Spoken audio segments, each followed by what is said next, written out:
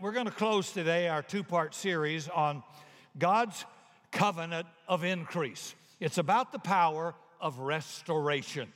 Restoration in Old and New Testament is a legal right for any believer, and it decrees anything that has been lost, stolen, or taken away has to be brought back in greater quantity or quality or kind.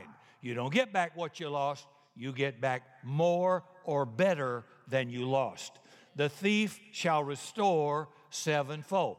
It is a Bible doctrine. It is part of your covenant with Jesus. It was purchased for you. It is not earned, and it is a legal right. Use it or lose it. Don't be a good loser.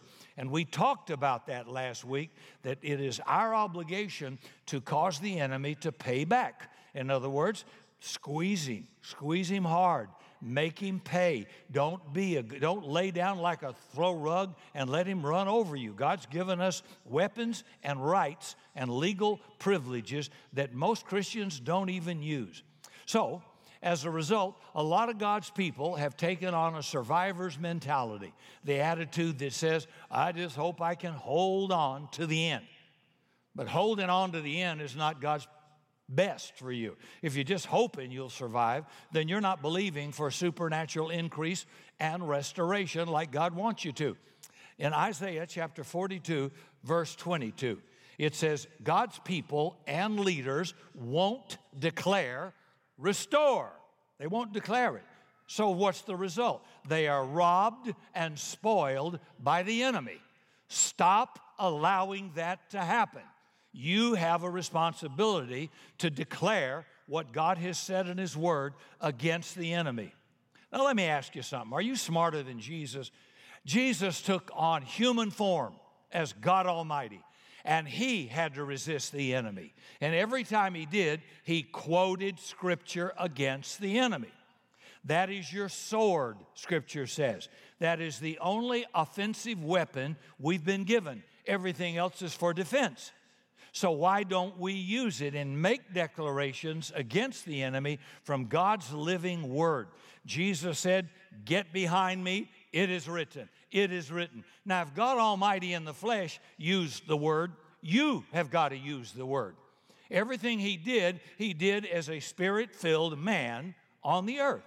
You have the same right to do so. So God wants all of us to expect restoration in our lives, to expect and declare restoration over our lives, our marriages, our finances, our children, our health, and our businesses.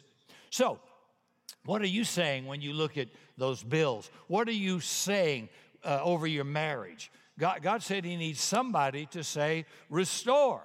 So if what you are saying, if what you are declaring is not restoration, then you don't have any expectation at all. You're not believing anymore.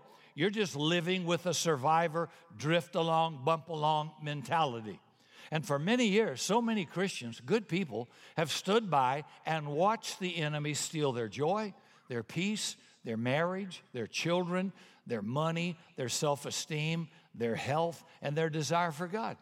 But God declares in Joel 2, verse 25, we did this last week, He says, I want to restore to you the years the enemy has stolen. God wants to restore years to you, make them better than what you've lost.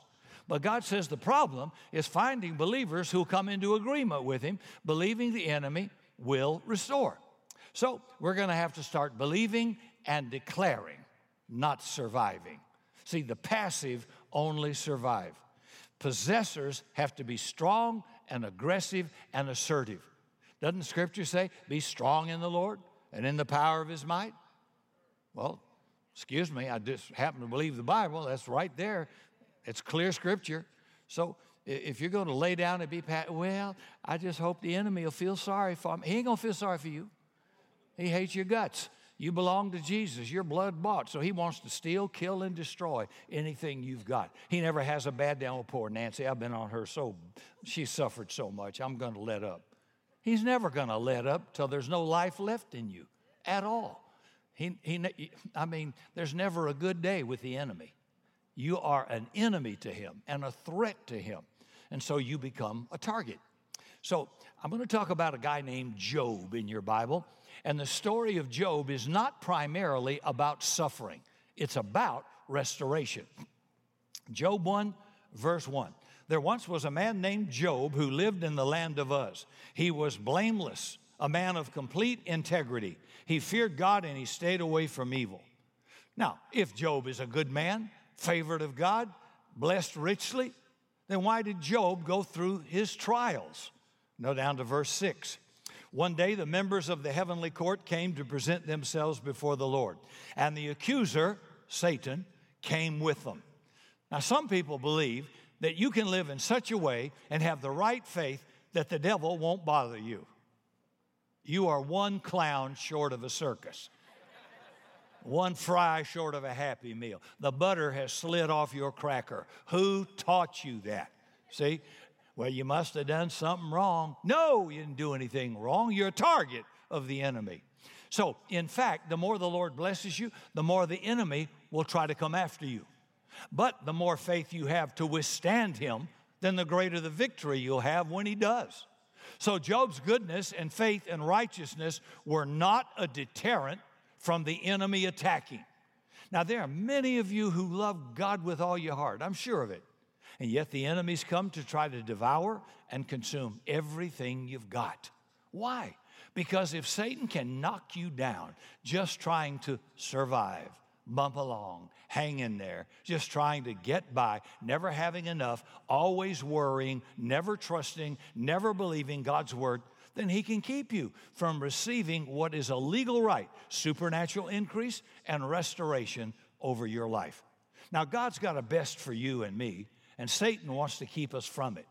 And people who aren't expecting that, who don't trust God's word, even though they love him, are no threat to the enemy.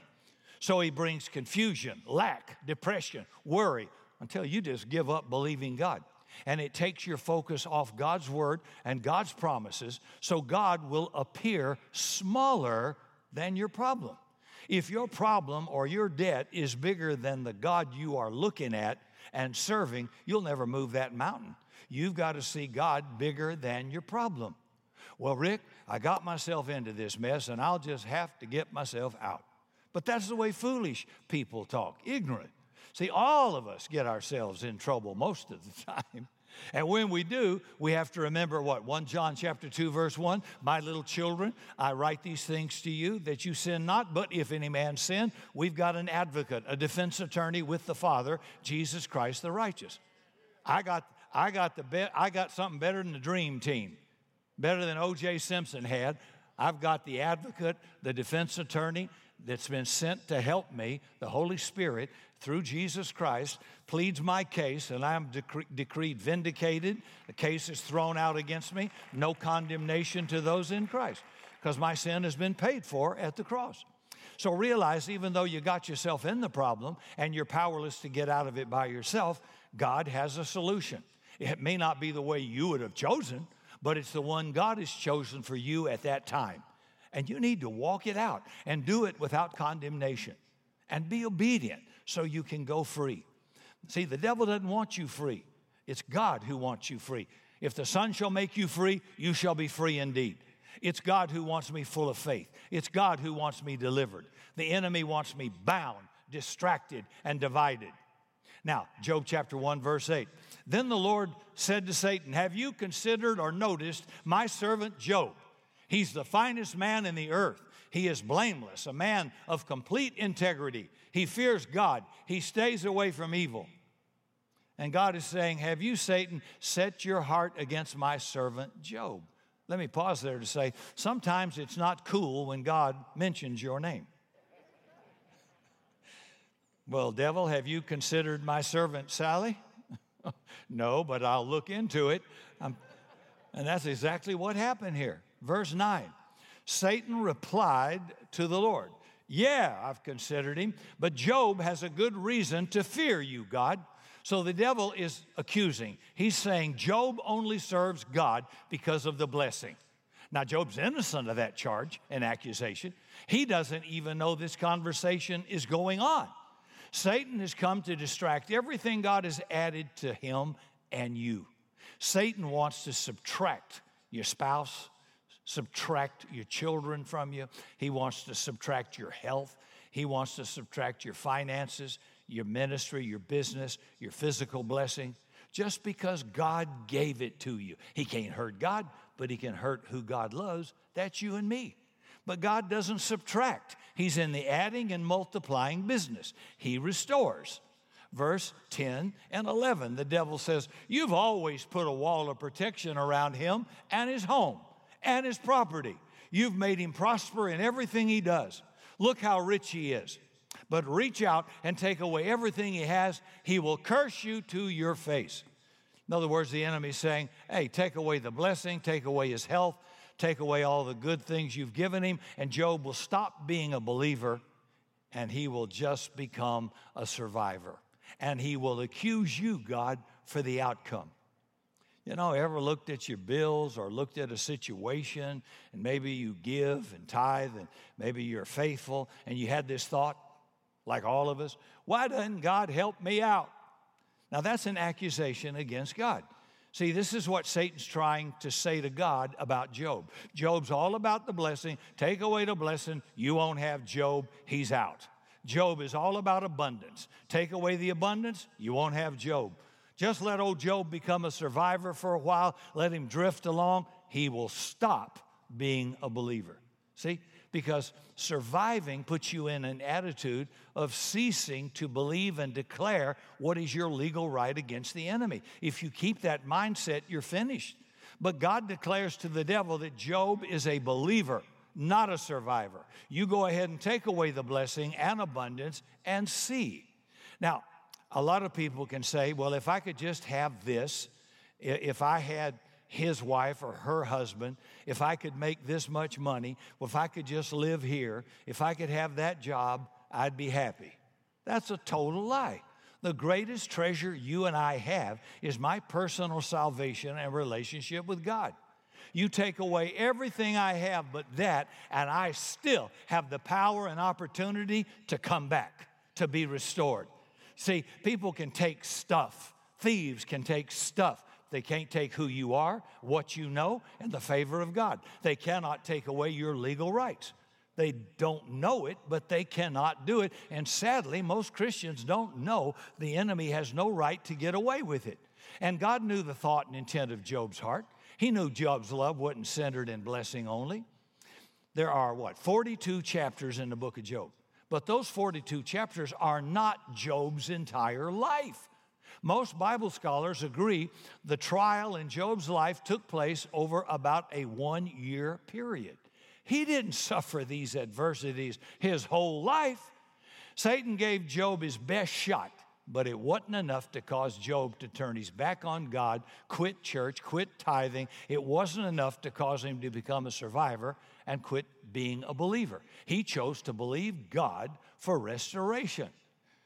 I love what he said. He said, though he slay me, I will put my trust in him. Job chapter 14, verse 7 through 9 says, even a tree has more hope. If it is cut down, it will sprout again and grow new branches. Though its roots have grown old in the earth and its stump decays, at the scent of water, it will bud and sprout again like a new seedling. A lot of us lost a lot of stuff during the snow and freeze. Remember that? Yeah, just remember who was on ERCOT. I hope we hadn't forgot those people who put us in this mess. And all the board members didn't even live in Texas. And whoever's leading the thing did a lousy job. And they all resigned and went away, and we've done nothing. Have we fixed the transformers? Have we fixed the wind generators or whatever? Nobody's saying anything. Are we going to be better off when this next winter hits us now? I'm just venting a little bit here. I was embarrassed. They didn't want to pay any money to give us more electricity so we didn't have to get shut off. I was shut off for a whole week. No water and no power. And it cost several $1,000s to fix everything that blew up because of the freeze. And many of you did as well. That being said, we lost some palms and some nice shrubs that have been growing for about 27 years. And I thought, surely they're dead. And the guy that does the greenery, he says, not everything. He says, chop it off to the stump, and we'll see in about 3 months. And man, One of my palms that I loved was so beautiful, looked like an ugly stump. And before I left this week to go to Virginia to speak, I noticed there were a few green sprouts in the middle of it, and I thought, dang, this thing may live and not die. And I got home after a week, and I looked on the back porch. That sucker has jumped out 3 feet. It looks better now than it did before it cut it down. And I thought, man, that scripture right there is true. It may look dead, but when God restores it, it's coming back and it's looking great. So Job said he felt cut down, pressed out of life, but he declares there's hope. And folks, with God, there is always hope. No such thing as a hopeless situation, a hopeless person. I've never had the feeling there's a hopeless person in here today. No, not with God Almighty. There's always hope. Get in agreement with Him. James chapter 5, verse 11 says, indeed, we count them blessed who endure. You have heard of the perseverance of Job, and you have seen the end or outcome intended by the Lord, that the Lord is very compassionate and very merciful. Let me say this. That scripture, I used to say, how come I'm supposed to count it all joy when all hell breaks loose? He said, it's not about the hell that broke loose. It's about the outcome. In other words, we hadn't gotten there yet, but he says, when you see the outcome of Job, now you can see that God is merciful, compassionate, and that He restores. So you can have joy knowing I'm going to be better off at the end of this thing than I am right now, although it looks terrible. That's how you have hope. He says, consider Job. And we're reading about him. So Satan had his intentions. God has his intentions. And his intention is to bless you if you endure. So no matter how deep in yogurt you are, there's hope. There is restoration. The book of Job is not just about suffering. It's about endurance or patience, King James says, in the midst of bad circumstances. And this is what God does for consistent, patient, believing people. What is the end of Job that James mentions? Job 42, verse 10. It says, and the Lord turned the captivity of Job. The New King James says, and the Lord restored all of Job's losses. That's the outcome. So your story's not over yet. So you need to get on your horse and start declaring restoration. Now, can you see why James says we count them happy, blessed, who endure? Most folks don't endure. When they get in trouble, they run away. They drop out. Well, they had a business reversal. Well, they got sued by somebody. They had a divorce. And they drop out of church. We never see them again. Let me tell you, when you get in a mess, even if you made it, run to God. Don't run away from God. You run to Him. He forgives. He's merciful. And He will restore. Get losing off your mind. You know, losing was not on God's mind when He made you. It was winning, being more than a conqueror. Verse 13, Job 1, said, one day when Job's sons and daughters were feasting at the oldest brother's house, it's a great day, right? And all hell breaks loose. And we have a tendency to remember those days, don't we?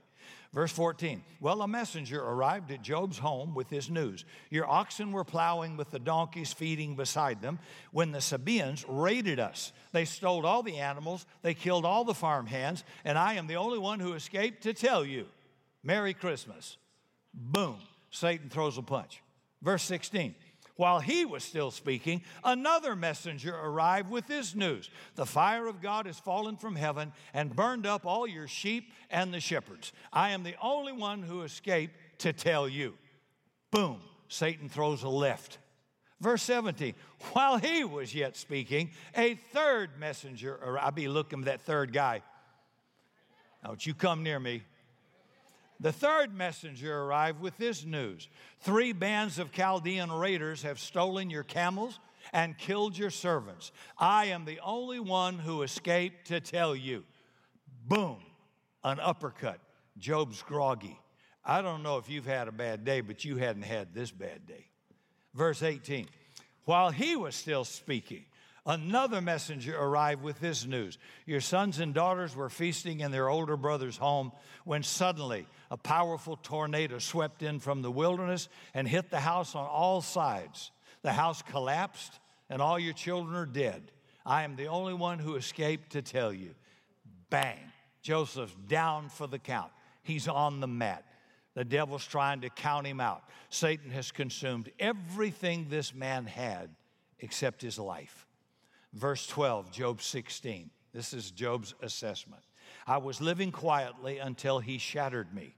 He took me by the neck and broke me in pieces. Then he set me up as his target. See, it gives us Job's description of what has just taken place. And remember what Job 1:1 said about Job? He's an upright, perfect man, a just man, a wealthy man. But there came a day. Nothing wrong with Job. Verse 12 of Job 16, Satan puts out a hit contract on Job. And his hit men from hell are out to get him. He's a target. Verse 12, he says, I was living quietly until he shattered me. He took me by the neck and broke me in pieces. Then he set me up as his target. You ever felt that way? But what you may have forgotten is that no weapon formed against you will prosper. And every tongue that rises against you in judgment, you will condemn. For this is your legal right, your heritage in the Lord. That's in Isaiah 54:17. You got to remember that. It isn't that the devil can't attack you. It is that his plan in attacking you will be thwarted. In other words, whatever the attack is, it won't accomplish its intended outcome. No weapon formed against you will prosper. Well, it will be formed and it will be released, but it has limited capabilities. It can knock you down, but not knock you out. It can delay you, but not stop you. Does that make sense? Okay, be thinking right. And the devil wants you to forget that when he starts shooting at you. But God says if you will continue to stand, if you will speak God's word boldly and refuse to speak foolishly with your mouth, no weapon formed against you will prosper. Job 17, verse 1. My days are over. My hopes have disappeared. My heart's desire are broken. So Job's talking out of his hurt, not out of his heart. And we got to become like John Paul Jones when the mast of his ship were all hanging tattered. Fire was racing across the deck of his ship. And the enemy asked him, do you want to surrender? And old John Paul Jones said, I haven't even yet begun to fight. Something in us spiritually needs that sort of an attitude and defiance. In Job 17, verse 15, where then is my hope? Can anyone find it? See, when we come under severe attack, we can be like Job, start to lose our focus because we can't see anything but the problem. And some of you this morning are in agreement with your mate on the problem, not on the solution. Well, honey, looks like we're going under. Yeah, I guess we are. And the Bible says if two of you shall agree, it shall be done. So you can agree to fail just like you can agree to succeed. Don't get in agreement with the enemy. You can agree to go under just like you can agree to go over. And some of you wives and husbands are in agreement to fail. You're not in agreement to succeed. I know when I've driven off the parking lot or we've gone to a movie or somewhere and we were discussing an issue that to be faced, and with automatic transmission, just reach over and grab Cindy's hand and we pray out loud in the car while going to the movie. Make declarations against the enemy and quote scriptural rights against the enemy. We can do damage.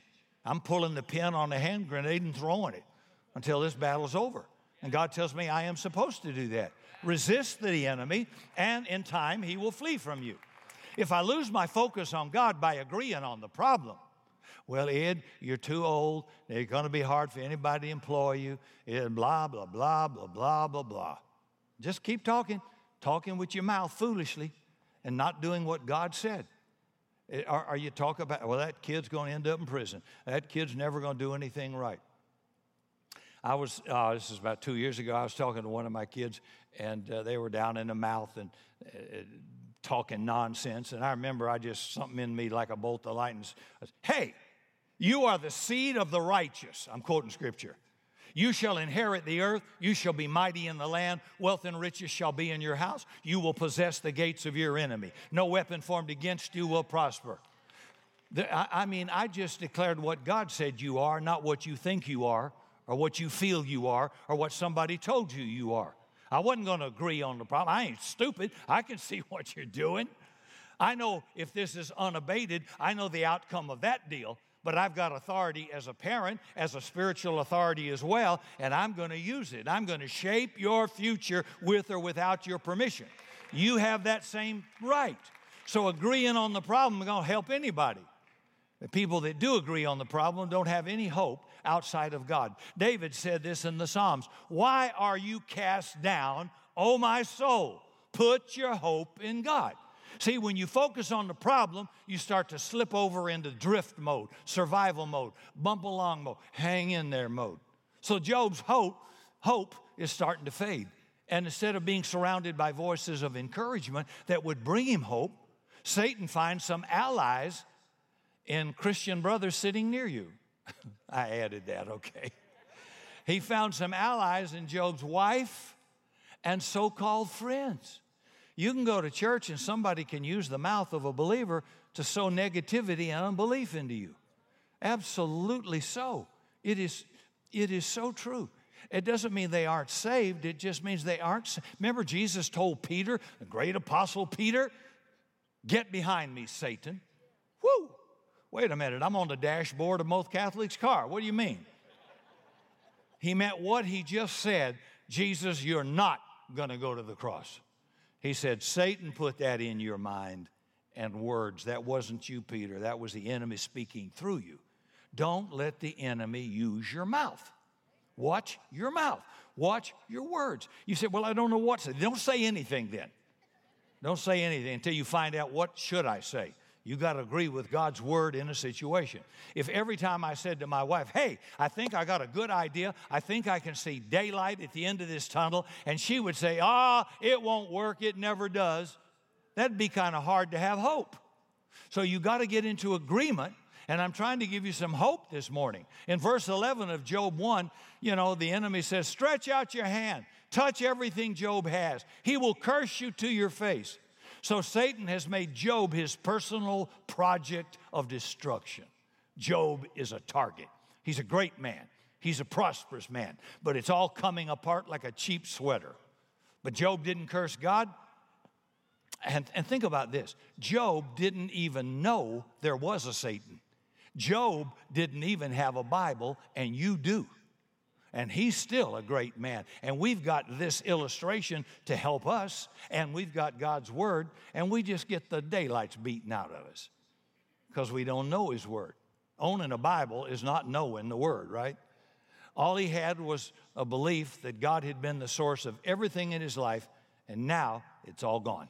One minute he's God's favored son, the next minute he feels forsaken, and he's at a loss to know why. So what's going on? Job had to make a decision that would affect the rest of his life. Either God was or he wasn't. Either God could or he couldn't. And either God would or he wouldn't. Job had to make the choice you and I have to make. Verse 1 and 2, Job chapter 42. Then Job replied to the Lord, I know that you can do anything and no one can stop you. That will tell you what choice he made. Job knew God was, he knew God could, and he knew God would. And Job chose to be not a survivor. He chose to be a believer for supernatural increase and restoration. Now watch this. Chapter 42, Job, verse 7. After the Lord had finished speaking to Job, he said to Eliphaz, the Temanite, I am angry with you and your two friends, for you have not spoken accurately about me, as my servant Job has. Job's friends hurt him and misrepresented God. Be careful who you connect with. Be careful who you hang out with. And verse 10 says, when Job prayed for his friends, the Lord restored his fortunes. You know the best way to get everything you want? Help somebody else get what they want while you're waiting. What you make happen for others, God will make happen for you. Ephesians 6:8. Some of you at home sitting there, I hope you'll involve yourself. We want to help 2,000 children with Child Protective Services have a happy Christmas coming from all kinds of terrible homes, criminal homes, drug-infested homes, abuse and neglect. We want them to have the best Christmas they possibly can. And every year for, I don't know how many years, 15 or more, we've made that possible because of your generosity. So help them. You say, well, I'm in a problem myself. What you make happen for others, God will make happen for you. Put the law in motion, Sparky. Wake up. Wake up. Quit sucking your thumb, feeling sorry for yourself. God's giving you a principle here. And verse 10, and the Lord restored Job's losses when he prayed for his friends. Indeed, the Lord gave Job twice as much as he had before. Wow. I want to look at the finish line and see, yeah, it's not where you are now, it's where you're going. You see, and it's how we finish.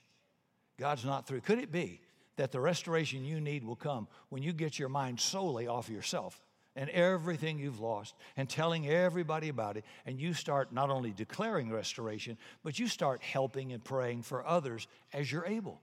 See, how many times do you say you in your prayer life? When you consume all of your prayer time on you, your focus is too narrow, too consuming.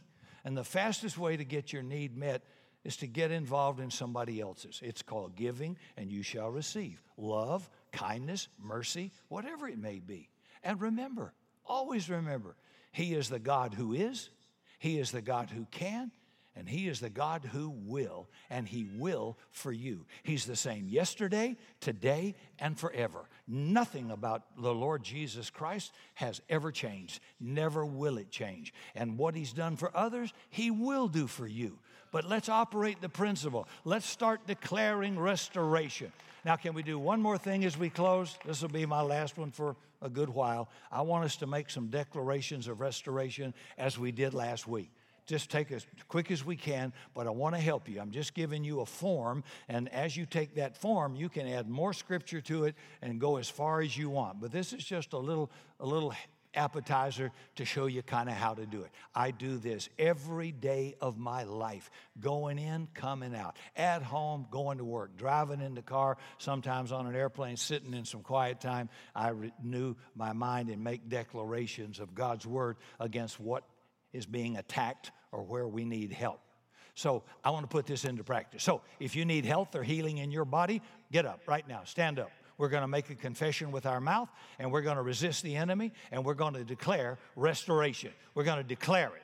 And don't worry about what other people do. Get yours. Get yours. Don't mumble. Say it out loud. I don't mumble talking to God. Say, Lord Jesus, I make this confession in faith believing. You are my Lord and my Savior. You are my great physician. You bore my sin and my sickness on your own body, on the cross. You are my healer. By your stripes, I am now being healed. By your precious blood, I have victory over every sickness and disease.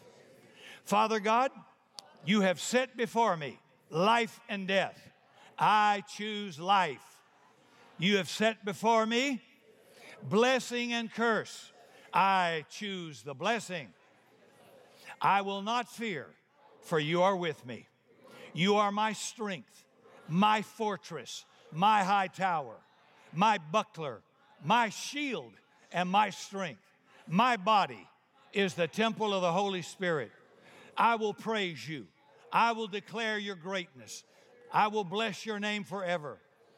I therefore curse all infirmity, all disease, all disorder occurring in my body.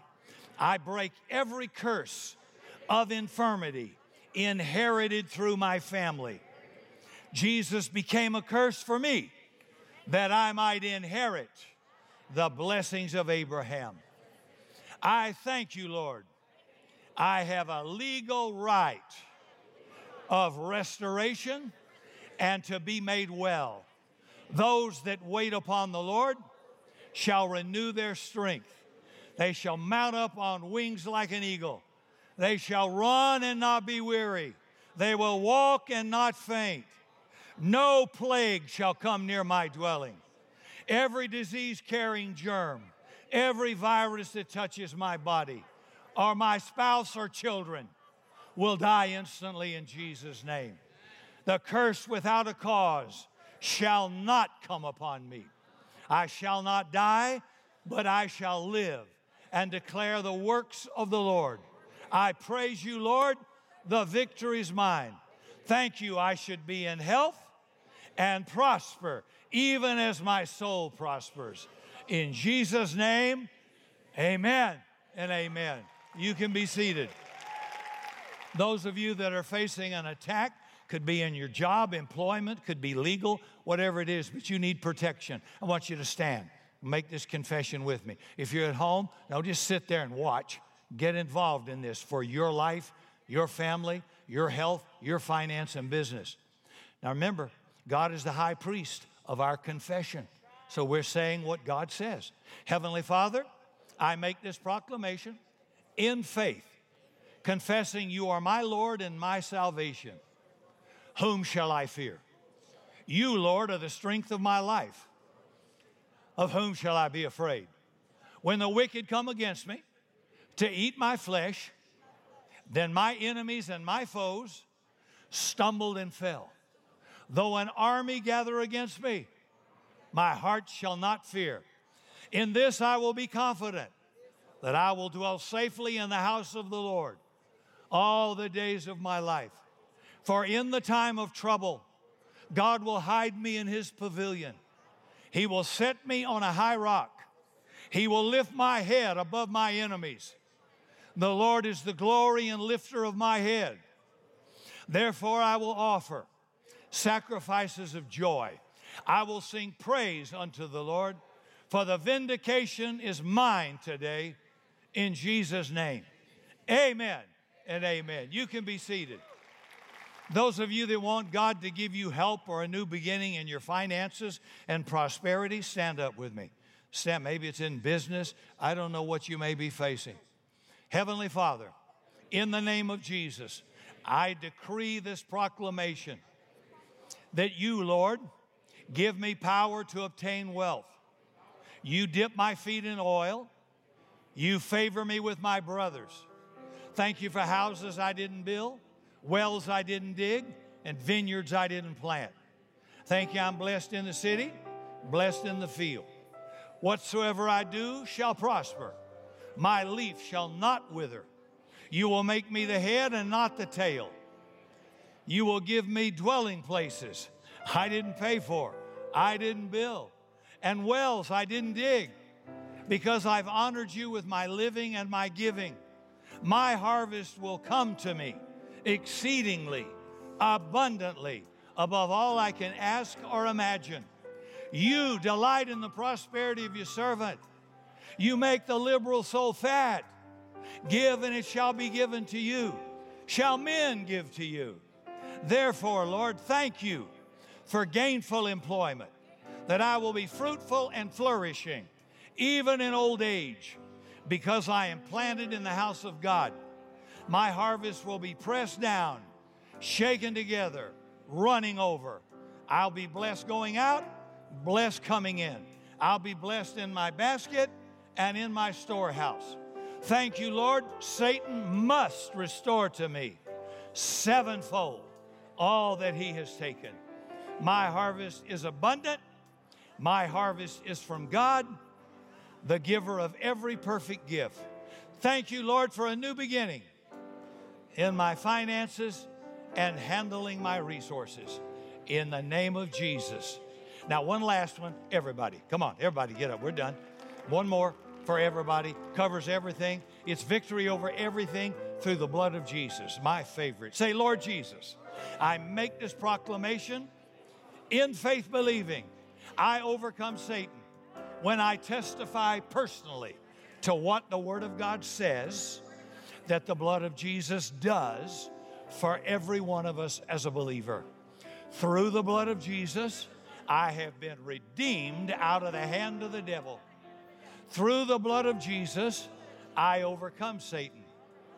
Through the blood of Jesus, all my sins are forgiven and remembered no more. Through the blood of Jesus, I am continually being cleansed from all sin. Through the blood of Jesus, I am justified, made righteous, just as if I'd never sinned. Through the blood of Jesus, I am made holy, set apart to God. Through the blood of Jesus, I have boldness to enter the presence of God, saying, Daddy, Daddy. Thank you, Lord Jesus. You are at the throne of God, interceding on my behalf, Satan has no place in me, no power over me, no claims against me. It has all been paid for at the cross. Through the blood of Jesus, I am free. Now listen, David said after his proclamation, I will offer the sacrifice of joy in his tabernacle and give praise to the Lord. 10 seconds. Thank you, Lord. We bless you. We praise you, Almighty God. Thank you for healing, for deliverance, for salvation. Thank you for mercy. Thank you for recompense. Thank you, Lord. Thank you for your patience and kindness to us.